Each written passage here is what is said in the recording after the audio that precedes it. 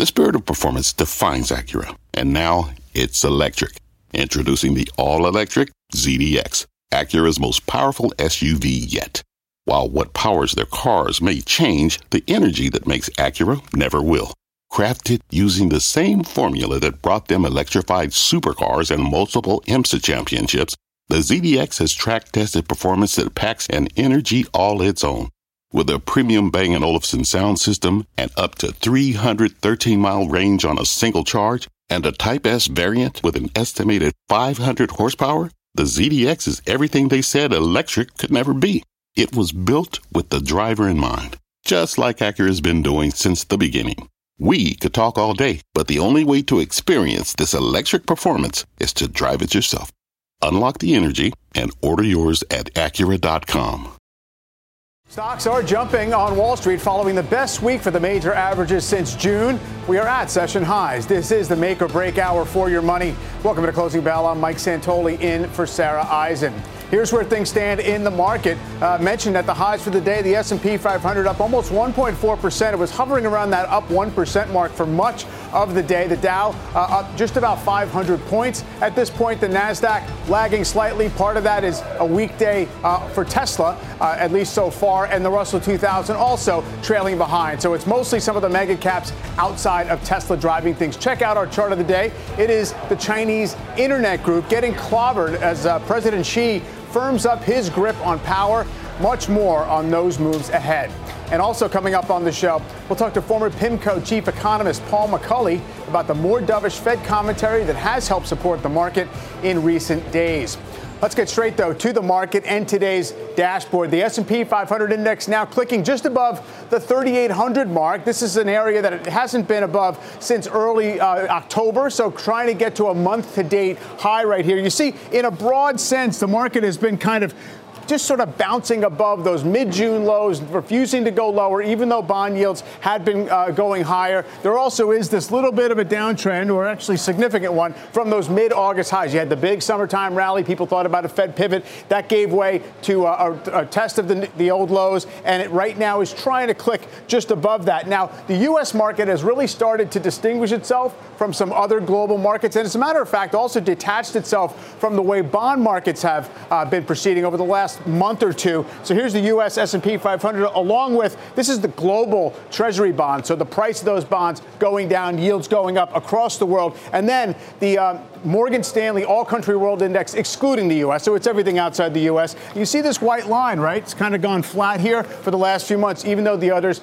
have trended lower. We have a very strong dollar, could be part of it. That's going to be perhaps a big theme throughout the rest of the day. But let's talk a little more about the rest of the world. Stocks rallying, as we mentioned, here in the U.S. It has been a different story in China. Take a look at Hong Kong's Hang Seng Index, down more than 6% to a 13-year low. Chinese internet shares getting hit particularly hard. This coming after President Xi Jinping strengthened his grip on power over the weekend, securing a third 5-year term over the weekend. Joining us now is Mobius Capital Partners founder Mark Mobius. And Mark, it's great to have you here to talk about this today. We had you on, I guess, maybe 6-7 weeks ago. You were pretty cautious about China. You thought that there was going to be some genuine trouble for the markets, for the economy there. I wonder if any of that has changed at all, just given the fact that stocks are now lower than they were then. We've gotten past the party Congress. Obviously, the currency's trying to adjust, and maybe we get a reopening. Are you still cautious there, or are there signs that maybe things could turn? I am still cautious because I think we've got some really big political changes taking place in China. The treatment of the former president of the party Congress was quite shocking. And it really showed that how Xi is pushing his power, is really showing his power to everyone in the party who was at the meeting and to the world. So I think there's going to be a shift towards more of a Mao-type China rather than a Deng Xiaoping-type China, if you know what I mean. Less capital-oriented, less market-oriented. So I think we have to be very cautious still on China. I'm not saying that stocks are not cheap. They're very cheap in many cases, but I would be very careful. Yeah, I mean, I guess I wonder if it also has implications for whether China can be as much or at least any engine of growth in the world or the region. I mean, GDP came in okay over the weekend as well. I just wonder what that means for the whole area there in terms of the Asian economy and markets. Well, there's still a big economy. They're still importing a lot. They're still exporting a lot, but it's slowed down considerably. And what is particularly worrying is that they are not releasing statistics about the economy. They've cut out a lot of the vital statistics that people look at in order to assess what's going on. And that's not a good sign. Also, they delayed the GDP numbers. So it means that something is boiling behind the surface, and it's not going to be good, actually. Yeah, clearly markets are worried about all of those things, all the body language and everything else. And where are you perhaps finding maybe better opportunities? Clearly, emerging markets still have some headwinds as well. Strong dollar, global slowdown, inflation, still an issue. But where would you prefer to be looking for bargains? Well, India is the place where we're looking at. We think that India is going to really power ahead. Younger population. They're already posting something like 7% growth, which is probably one of the highest in the world. So that is really the place to be. And Taiwan. We don't think China is going to move against Taiwan anytime soon, although there is the danger there, but not anytime soon. So Taiwan has terrific companies, and a lot of the stocks are down. So that's another place where we want to be. And when it comes to Taiwan, I mean, is it simply the bellwethers, the Taiwan semis and things like that, or are there other sectors that seem like they're interesting? We like the companies that are serving the semiconductor industry, the so-called fabless companies that do the software and the design of the chips. Those companies are very interesting. And the good thing about them is that having no factories, if something happens to Taiwan, they can move their whole staff to Silicon Valley or someplace else. In fact, many of them already have offices in the United States and other parts of the world. So those are the ones we're looking at. And more broadly, I wonder if you're thinking of the stresses that might be on emerging economies when it comes to the fact that we do have this very strong U.S. currency that historically has been an issue for some of them. And then just in general, this idea that we have higher yields across the world and all the rest. And it seems like a familiar formula for when you would have some difficulties in those emerging markets. Oh, no question. A lot of countries in emerging markets that are in trouble because of the high debts.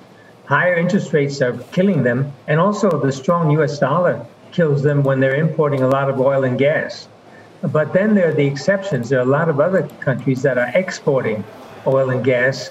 And actually, a weaker local currency often helps them in their exports in U.S. dollars. So the costs are in local currency, weak local currency, and exports in dollars.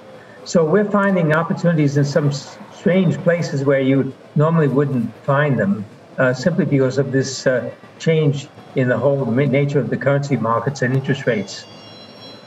Yeah, I suppose it is a give and take and not strictly the economy that we got used to 30 years ago when they were all financing themselves in dollars and whatnot. Mark, it's great to catch up with you. Thanks so much. Thank you. Mark Mobius there. After the break, hopes for a Fed pause or pivot have helped boost sentiment in the last week. But is the market getting ahead of itself? We will ask former PIMCO chief economist Paul McCulley next. You're watching Closing Bell on CNBC. Dow up 486. Hi, I'm Ben Rizzuto, wealth strategist at Janus Henderson Investors. Is a brighter future possible? At Janus Henderson, we think it is. For 90 years, we've worked to help clients achieve superior financial outcomes and fulfill our purpose of investing in a brighter future together. We know that this means our thinking and our investments are helping to shape millions of futures. At Janus Henderson, we are committed to helping you invest in a brighter future for the next 90 years and beyond. To learn more, go to janushenderson.com. What does it mean to be rich? Is it having more stories to share or time to give? Is it being able to keep your loved ones close or travel somewhere far away? At Edward Jones, we believe the key to being rich is knowing what counts. Your dedicated financial advisor will take a comprehensive approach to your financial strategy to help support what truly matters to you. edwardjones.com/findyourrich. Edward Jones, member SIPC. More strength for the major averages today after last week's rally. Fed officials entering the blackout period before November's FOMC meeting, but getting in some last-minute dovish comments last week, helping boost sentiment. So is a pause or a pivot really on the table over the next few meetings, whatever those things might mean? Let's bring in former PIMCO chief economist Paul McCulley to talk about all of it. Paul, and it's great to have you weigh in here. I mean, look, Fed officials have for some time characterized what they're doing this year as front-loading this program of tightening to fight inflation. It would seem 6 or 7 months, getting rates from close to 0 to 4 percentage points, that's about what we'll be in 9 days, would seem like a fair bit of front-loading. Where is that going to leave us on November 2nd, do you think?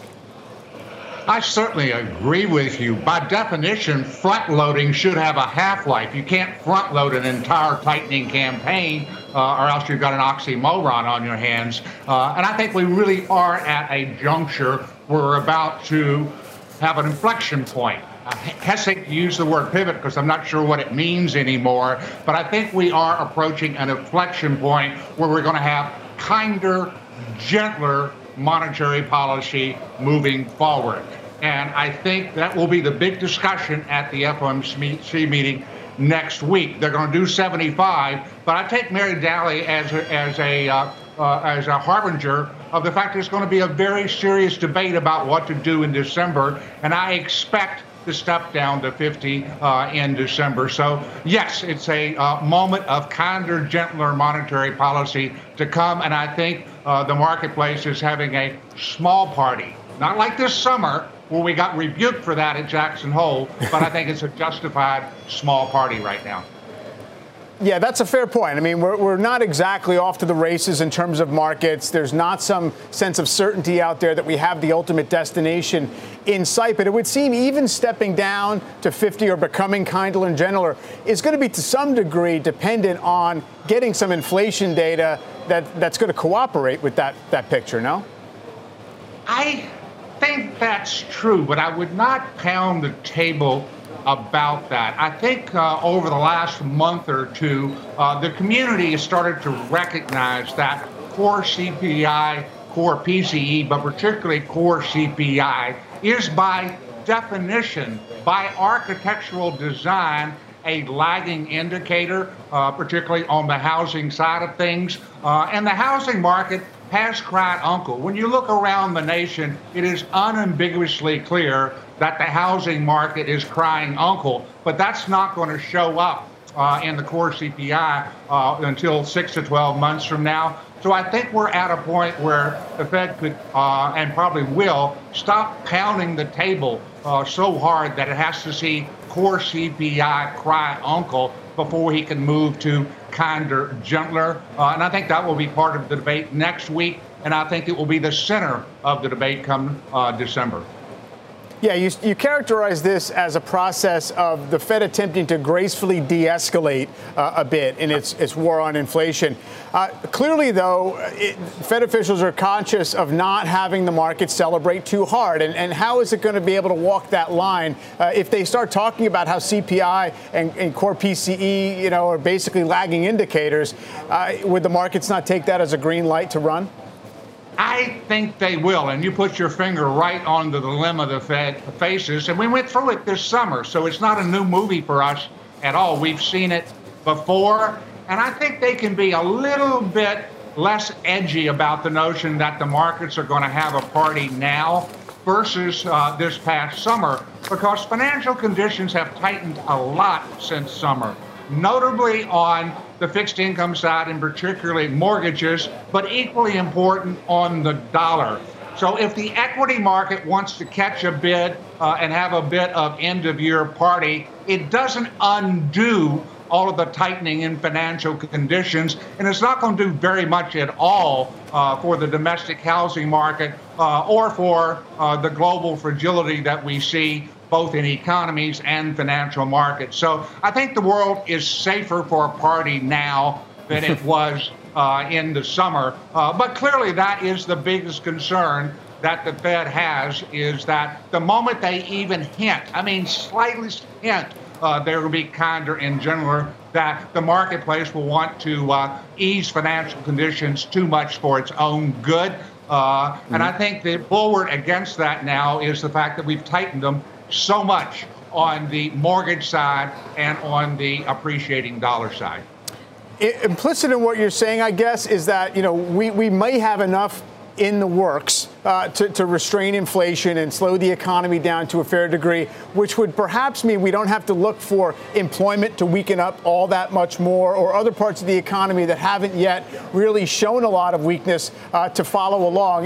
Is that correct? I think the biggest fear the markets have had all year is that the Fed was intent on tightening until there was a genuine uptick, a significant one, in unemployment. I think we're going to see that as we move out into the new year, that we'll see a broadening of the weakness that we're seeing in the housing market and some other sectors in the economy. So I don't think that we need to be wedded to the whole notion that the Fed literally needs to see the economy withering in the street, crying uncle, in order to say enough is enough. We've got a huge amount of tightening already done. And I think the way that the Fed can tactically handle this is talking about the cumulative effect of what they have done, so as to take the focus off the incremental change going forward. The cumulative amount has been a lot. And I think they can lean on that as their rationale, if you will, for more kindness and a more gentle approach. All right, maybe they can pull it off without terribly much more pain. We'll see. It's a fine line. Yeah, no, absolutely. Yeah. All right, Paul. Well, hope to talk to you after the next meeting. It's middle of next week. Talk to you soon. Sounds good. Thank you. All right, Paul McCulley, thank you. Let's check the markets. The Dow up over 500 at this point, pretty much at the highs of the day. S&P 500 up 1.5% above that 3,800 mark, pretty close to the early October highs. Now the NASDAQ is carrying higher as well. Small caps underperforming. Tesla, though, sitting out the rally today, hitting a 52-week low earlier on news. It is cutting prices in China. We'll talk to an analyst about the move and the big underperformance of late. And speaking of Tesla, it's number 2 on the list of top search tickers on CNBC.com today, along with the 10-year yield, Alibaba, the Hang Seng Index, and the 2-year Treasury yield. We'll be right back. This podcast is supported by FedEx. Dear small and medium businesses, no one wants happy customers more than you do. That's why FedEx offers you picture proof of delivery, packageless and paperless returns, as well as weekend home delivery to 98% of the U.S. on Saturday and 50% on Sunday. See the FedEx service guide for delivery information. FedEx Ground service is also faster to more locations than UPS Ground. See what FedEx can do for your business. Absolutely, positively FedEx. Let's check out today's stealth mover. It is WeWork, moving higher after Cantor Fitzgerald initiated coverage with an overweight rating on the stock and an $8 price target, which is well above current levels, now just above $2. Cantor says WeWork has removed $2.7 billion in costs through a multi-year program, and that its future cash generation capabilities are being ignored by the market. Adding the shift away from traditional office leases could be a decade-long tailwind. This is a bottom fishing exercise. The stock 85% off its highs still. Coming up, it is a massive week for big tech earnings as Alphabet, Microsoft, Meta, Apple, and Amazon get ready to report in the next 3 days. We'll talk to David Rolfe from Wedgewood Partners about how you should be positioned ahead of all those results. We'll be right back. Welcome back to Closing Bell. Stocks are near session highs as we head toward the close. 30% of the S&P 500 reporting earnings this week. That includes mega cap tech bellwethers Microsoft, Amazon, Apple, Meta, and Alphabet. Joining us now is David Rolfe, Wedgewood Partners CIO. And David, you are significant investors in a number of those stocks, Apple, Meta, some of the others. We've seen the valuation compression that's gone on for 11 months now since the NASDAQ peaked. Now a lot of scrutiny on whether these companies, maybe are not productive enough. They're going to have to do some cost cutting. You have a shareholder going at Meta management saying that they should really trim back on investments. Where do you see things? Is this just a valuation adjustment, or is there a little more in terms of a reckoning for the businesses here? I think there's a reckoning. I mean, let's face it, Mike. In that Gersten letter, I think he made a really good point that we could probably talk to more than a few companies in Silicon Valley. Zero interest rates, a booming bull market.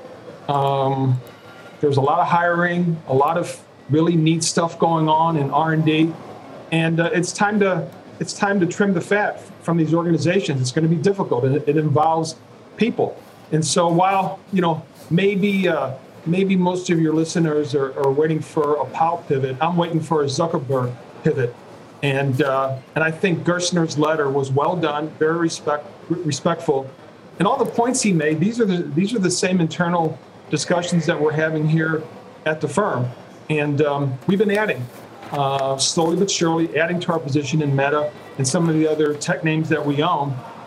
And when the Fed's tightening, we take our time. We overweight our highest conviction ideas. And with all this volatility the Fed is creating, we hope to swing a fatter bat still.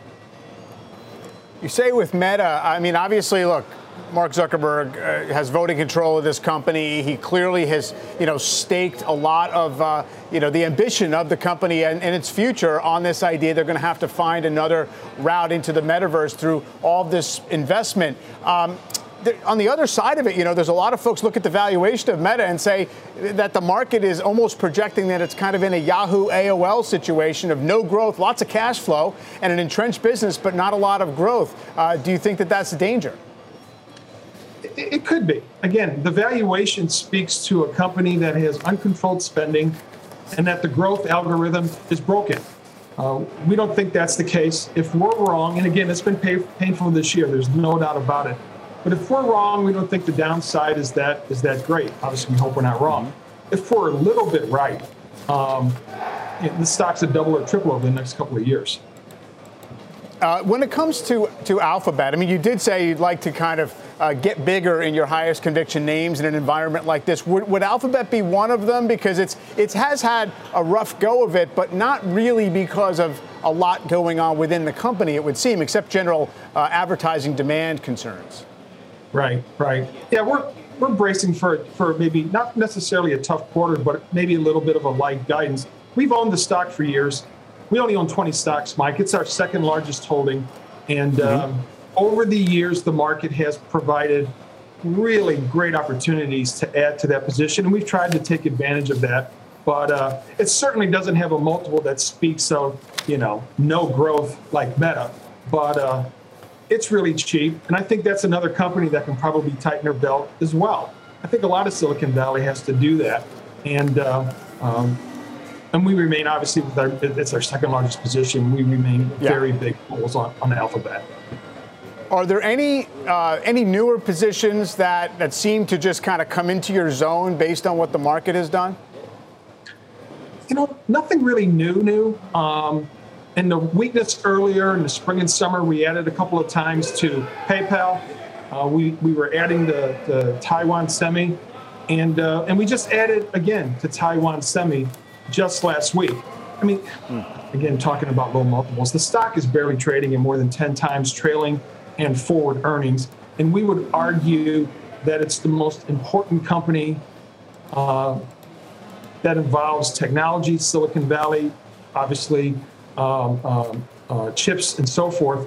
But we would also argue it's probably one of the most important companies in the world.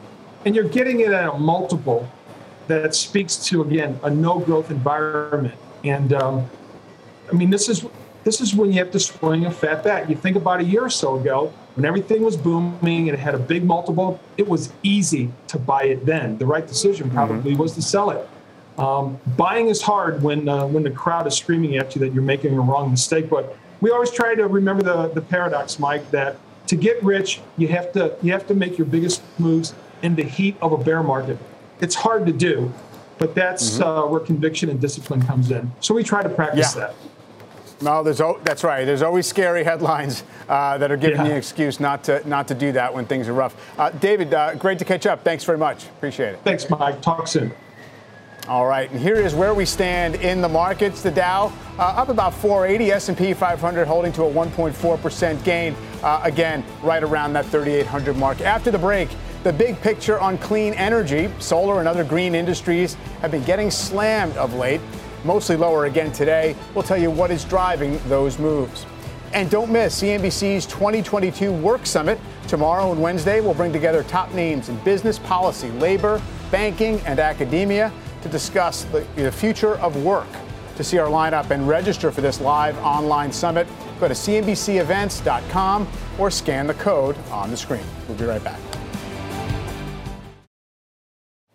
Time for today's big picture, and we're taking a look at the clean energy space. Solar stocks have been under pressure of late and getting hit hard again today, even as the overall market rallies. Pippa Stevens has a closer look at what is driving those moves. Hi, Pippa. Hey, Mike. Well, the solar ETF is down another 2%, with today's declines driven by China-based companies, including Jinko Solar, Daqo New Energy, and Flat Glass Group. But more broadly, these stocks have gotten hit hard over the last few months, thanks to sensitivity to rising rates and the related rotation out of growth. This is especially true for the residential solar companies, given their business models require frequent access to capital. The group has now more than erased the initial spike after Senators Manchin and Schumer announced their agreement on the climate bill. The TAN fund is down 16% since the end of July. Hannon Armstrong and Solar Edge among the biggest losers, dropping 30%, with Sunrun and Sunnova also falling. Now, amid this skepticism around the group, third quarter earnings, which Enphase kicks off tomorrow, will be key. Things to watch include pricing power, as well as how companies are navigating ongoing supply chain issues. Mike. You know, Pippa, it's fascinating that the interest cost has become such a big swing factor here. You would think that other fundamentals might be moving in their direction, just generally high utility bills and a lot of focus on perhaps having more sustainable energy. I wonder if there's a way around it on the residential side, the idea of just exactly how they sell these products and they're financed. Yeah, I mean, there are a lot of tailwinds longer term, including the IRA, and the group got a lot of interest right after that was announced, but that's completely since been erased. And the residential solar companies have up until this point said that their value proposition remains that even if they're raising rates, as long as they raise them less than utility companies raise their rates, then solar still looks attractive. So they do have that going for them long term right now. But right now, it seems like investors are squarely focused on that rising rate question. And of course, this industry really developed during a time of easy monetary policy. And so we really have yet to see how they react as rates continue to climb higher. Yeah. China-related and housing-related and rate-related are tough places to be for any group right now. Pippa, thanks very much. Shares of Tesla hitting the brakes again today on news of a price cut for some of its vehicles in China. We'll talk to an analyst about whether there's a larger demand problem at play. That story, plus warnings for Meta and Apple hikes fees when we take you inside the market zone.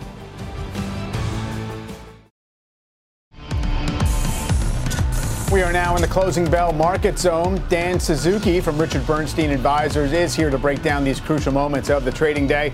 Plus, Christina Partsenevelos on the Chinese tech wreck and Oppenheimer's Colin Rush on Tesla. Welcome all.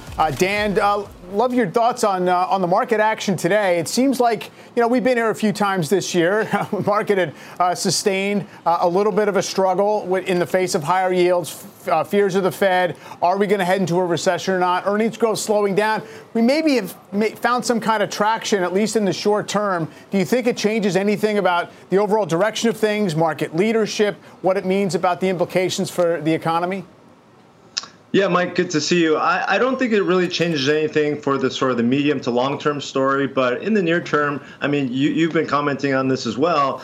Sentiment and positioning on the market did get really oversold in the near term. So, you have this environment where earnings is coming in as expected, so pretty bad. But we saw a similar dynamic last quarter where you got to rally, on the back of lack of, things getting worse than expected. And at the same time, you have this optimism around the Fed pivot. I think that kind of makes sense in the near term. I think that the Fed story did get sort of fairly priced, if not overly priced into the market. And so it's not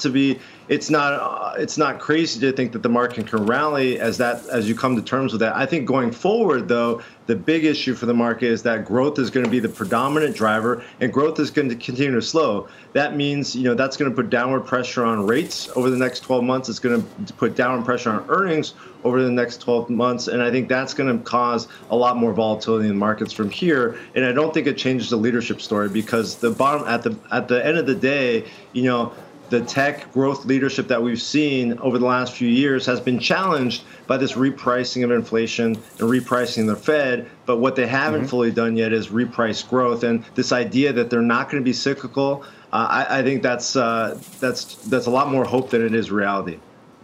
Right. Maybe if they're not cyclical, but if yields are coming down, if you think that's going to be the case because people are worried about overall economic growth, don't growth companies by definition start to look a little bit more attractive, or not yet? No, I don't think so, Mike. I think it's going to be a bit of a tug of war. I mean, if the growth holds up and rates go down, certainly that's a good environment for those stocks. But if rates are coming down because growth is slowing, I think people are going to focus on the profit story. You've already seen some of that dynamic start to play out with a lot of the earnings for these tech and growth-oriented companies come down. But if that continues, I think that's going to be the next leg of the story. I think that's going to offset the potential benefit from lower rates. I mean, one way to think about it is like it's all a liquidity story. These stocks have benefited tremendously from the record liquidity over the last few years. And if we see lower rates because we have lower growth, that's not going to be a strong liquidity environment as we've seen in past slowdowns. Gotcha. Chinese tech stocks, meantime, plummeting today. The K-Web ETF sinking around 15%. Tencent, Alibaba, JD.com among the biggest losers. Now this after President Xi Jinping consolidated his power over the weekend in preparation for a third term. Let's bring in Christina Partsenevelos. We want to focus on Alibaba here. Now, once the world's largest IPO, now trading below its listing price, Christina. Yeah, that was, 8 years ago when it listed at $68 a share. And today you can see shares have plunged down to, $63, $64 right now. Earlier today was $61. Baba is an exception with the sense that, yes, it had a failed IPO 2 years ago of its the digital payments affiliate, that would be Ant Group, and the fact that just this past August, Baba did post its first revenue decline. So those are two company-specific issues for Baba. But overall, we know that Chinese tech has been selling off. Like you mentioned, just what went down in China just this past weekend, and that's having a trickle effect on Pinduoduo, JD.com, and further dragging down the NASDAQ China or Golden Dragon China Index, which tracks a lot of these Chinese firms. Look at that. That was down, over 14%? Look at that. Almost 15% at the moment. And that's because investors right now are really concerned about the future of pro-market reform in China and the possible return, if I could say it, to a Mao regime. Right. I mean, that certainly is, I guess, on the outer edge of what the market is registering in the way of its concerns here. The government's already said they don't really want their tech companies to be kind of global businesses, so to speak. Dan, just with the political stuff really front and center when it comes to the China investing equation, and yet seeming like the economy there, if anything, has a reopening ahead of it, how would you think about investing in that market at the moment? Yeah, Mike, I think you said it very well. I think if you're worried about the politics, you don't want to touch China. But I think, focusing on politics and investing based on politics is really the road to ruin. I think what we try to do at RBA is we try to take the politics out of it. And if you focus on those fundamentals that you were referring to, the Chinese stock market actually looks pretty good. And not only does it look good, it looks like the complete opposite of everything that's happening everywhere else in the world. I mean, almost every market out there, you're seeing a continuation of slowing profits and tightening liquidity. The Chinese stock market is seeing likely to see improving profits growth over the next couple of quarters, and liquidity has been improving, partly as a result of lowering interest rates, which is, again, the opposite you're seeing in most markets. And not to mention the fact that, nobody wants to touch these stocks with a 10-foot pole, and that's reflected in, pretty bombed out valuations here. So I think, looking at profits, looking at liquidity, looking at sentiment, all points you in the direction of, being able to invest in these stocks, and despite the geopolitical issues, which is often, more of a red herring than anything else. All right. That is certainly the contrarian take and a market that is not really in sync with ours cyclically. So we'll see how it plays from there. And thank you to Christina. We have more news on the China front. Tesla briefly hitting its lowest level since mid-2021 today after cutting prices for its Model 3 and Model Y sold in the country. CEO Elon Musk last week saying he sees signs of a recession in China. Let's bring in Colin Rush, senior research analyst at Oppenheimer. He has an outperform rating on Tesla and a $436 price target on the stock. Colin, put it into some context for us here. The stock, first of all, has been under pressure from multiple fronts over the last few months. But the China story maybe seems to give pause to those who felt like, Tesla was facing more or less insatiable demand, and as many as it could produce, it could sell at the right price. Yeah, and there's a couple things that I want to highlight. First, they had 8 days of inventory exiting the quarter, so extremely low inventories for the vehicles. Two, they're going through a ramp of 2 new facilities in Berlin and Austin, and so they're shifting around where these vehicles ultimately end up. A lot of those vehicles coming out of the Shanghai facility were ending up in Europe ultimately, and so there's a shift in terms of just supply availability. And then the third thing is that Tesla's really gone through a price adjustment in a variety of ways around, on an ongoing basis. And so they tend to, err a little bit on the low side before they start raising prices. So I wouldn't be surprised to see them lower prices, kind of feel out where the demand is firm for them, and then end up creeping prices higher as things start to ramp up. It's one of those things where they've been, kind of working with the market in terms of selling through and want to continue to be in a position where there isn't any inventory here for that facility. I mean, it certainly makes a lot of sense, all of those things. On the other hand, the market seems to be at least alert to the possibility that the 50% volume gains that are anticipated for this calendar year, globally, or maybe a close call. In other words, it's not just in the bag. It's not that they can just feed open-ended demand. And I wonder if that's part of what has been compressing the valuation, or is it, Elon Musk selling the shares and everything else?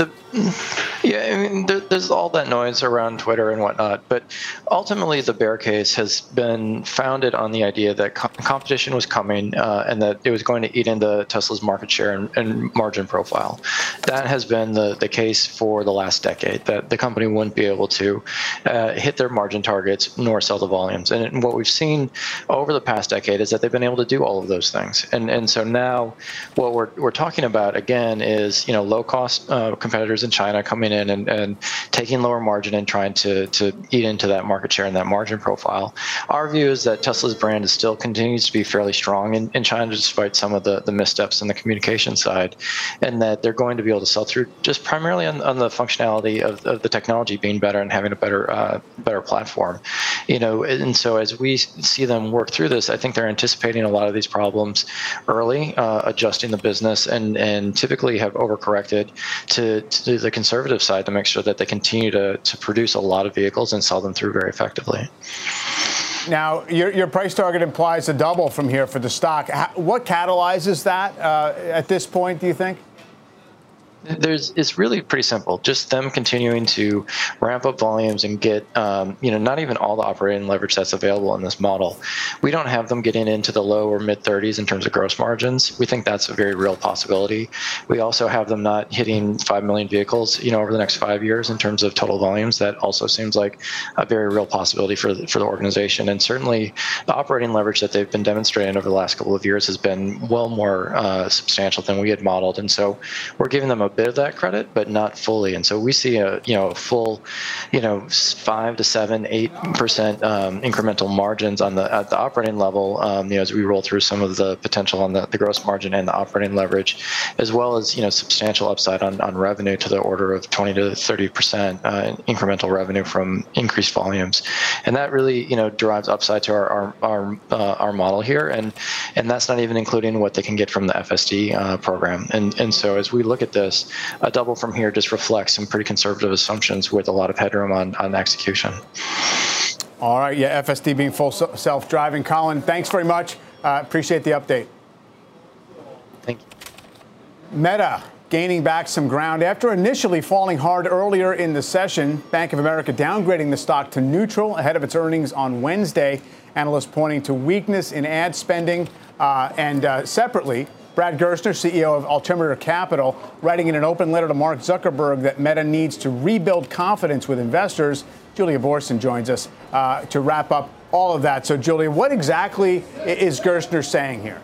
Well, what's so interesting here is Gerstner held about 2 million shares as of the end of Q2, but he can advocate for change, but Mark Zuckerberg does not need to take his advice because Mark Zuckerberg controls the board. But here's what Gerstner says he wants. He wants Meta to reduce its headcount expense by at least 20%, to reduce annual capex by at least $5 billion from 30 to 25 billion, and also to limit investment in the metaverse and the Reality Labs division to no more than $5 billion a year. So that's cutting that expense by half. What he's really asking here, Mike, is for Zuckerberg to focus on the core of the business that's making money right now, and that is advertising, and not to spend too much money on these long-term plans. But it'll be really interesting to see if Zuckerberg takes any of his advice, because of course Zuckerberg does not have to, but with the stock down about 60%, we'll see if he goes in that direction when Meta reports earnings Wednesday.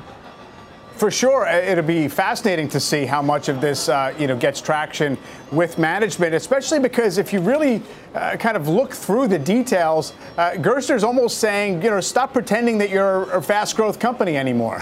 It's more about harvesting your cash flows and just riding the digital advertising market. Yeah, getting back to basics. We heard a lot about this from Snap, which was the first of the social platforms to report. Snap talking about how they're not investing in these cool futuristic technologies like they're flying drones. They're really focused on their ad platform and on augmented reality, which is their differentiating feature. But Snap is using AR to make money from ads now. And I think the question for Meta on Wednesday is going to be, how are you making money now? And less interest in the 10-year plan, for now at least. Absolutely. All right, Julia, thank you so much. Apple, meantime, making a surprise move today, hiking prices on its TV and music streaming services. Apple Music will now cost $10.99 per month. That's up $1. And Apple TV Plus goes up by $2 to $6.99 per month. Steve Kovac joins us. So, Steve, aside from the fact that they can do it, what's driving the price increase? Well, according to Apple's statement today, Mike, they said it's all about being able to pay the artists more and provide a better product for you. And that's true. But what's also true is they're facing tons of headwinds with foreign exchange in countries like throughout Europe and in Asia. And we've already seen them go into price raising mode throughout the fall. They raised prices on the iPhone 14 line in those countries. They've raised prices in the App Store throughout the EU. And now they're raising prices on their own services. And this is all coming, Mike, as we were getting reports from Morgan Stanley, Bank of America, and others that App Store sales were actually down for last quarter, which is really puts a ding on the services business. So we're watching Apple right now kind of try to make up the lost ground wherever they can, and that includes raising prices on their own homegrown services. None of this really surprises me, though. Apple TV Plus was already way cheaper than its rivals, and they've added a ton to their library already, including Oscar and Emmy winners. But what is surprising to me, Mike, is that Apple Music is more expensive than its rival Spotify now, and I'm curious what happened, going on, the conversations behind the scenes that made them think that they can go above Spotify in pricing when those products are very similar, and pricing is really the only differentiator they could potentially have there. So I'm curious to see if Spotify reacts now and raises prices or tries to keep the undercut Apple Music. Yeah, that'll be a great test of, I guess, the strength of Apple's ecosystem and just whether people feel like the switching costs are not worth saving a couple of bucks. Steve, we'll keep an eye on all of that. And, just a couple of minutes to go in the trading session. Dan, in terms of, we've been talking about a lot of these, big platform technology companies. They were the winners of the prior few years. They've had their valuations cut back. You have clearly been cautious and skeptical and negative on that category of stock. Is anything changing along that front, given where valuations are? No, I don't think so, Mike. I think, you got to separate the story from the investment. I mean, I think a lot of these companies have a great story, but I think it's just like you saw in 2000. I mean, expectations and valuations got way too high. We think that it actually, got so big that it was a bubble, and bubbles take time to deflate. Certainly, you're going to see a lot of rallies on the way down. I mean, you saw 16 different double-digit rallies, during 2000, 2002. Ultimately, you ended up with a market that was, 83% down. I don't think we're going to see that type of, pain, but I do think that there's more pain to come. And the most important thing here, Mike, is that bear markets always signal a change in leadership. So even if the worst is past us, these are not going to be the leaders of the next cycle, however long the next cycle lasts. So I think that, you want to be cautious here. They are still the most expensive part of the market, and they still have that earnings headwind ahead of them as things continue to slow. Dan Suzuki, appreciate the time today. Thanks so much. We got about 45 seconds left in the trading day. The S&P 500 is off the high slightly, still above 1% move for the day. It's just under the 3,800 mark. Take a look at the volume split. It actually has been more mixed than positive, a 1% gain, but it was basically 50-50 when it came to the breadth of the market on the New York Stock Exchange here. So it was the mega caps that were leading the move. The volatility index has been stubborn, right around 30. Has not really come in, even though we do have this two-day rally, although we do have it now down in the 29s. Market's going to go out with a Dow gain of about 430 points. 31.5 is the number. That does it for Closing Bell. This podcast is supported by FedEx. Dear small and medium businesses, no one wants happy customers more than you do. So you need a business partner just like you. Like FedEx, who understands your passion for serving your customers because they have the same commitment towards you. That's why FedEx offers you picture proof of delivery, packageless and paperless returns, as well as weekend home delivery to 98% of the U.S. on Saturday and 50% on Sunday. See the FedEx service guide for delivery information. What's more, FedEx Ground is faster to more locations than UPS Ground. Trust FedEx for timely deliveries. See what FedEx can do for your business. Absolutely, positively FedEx.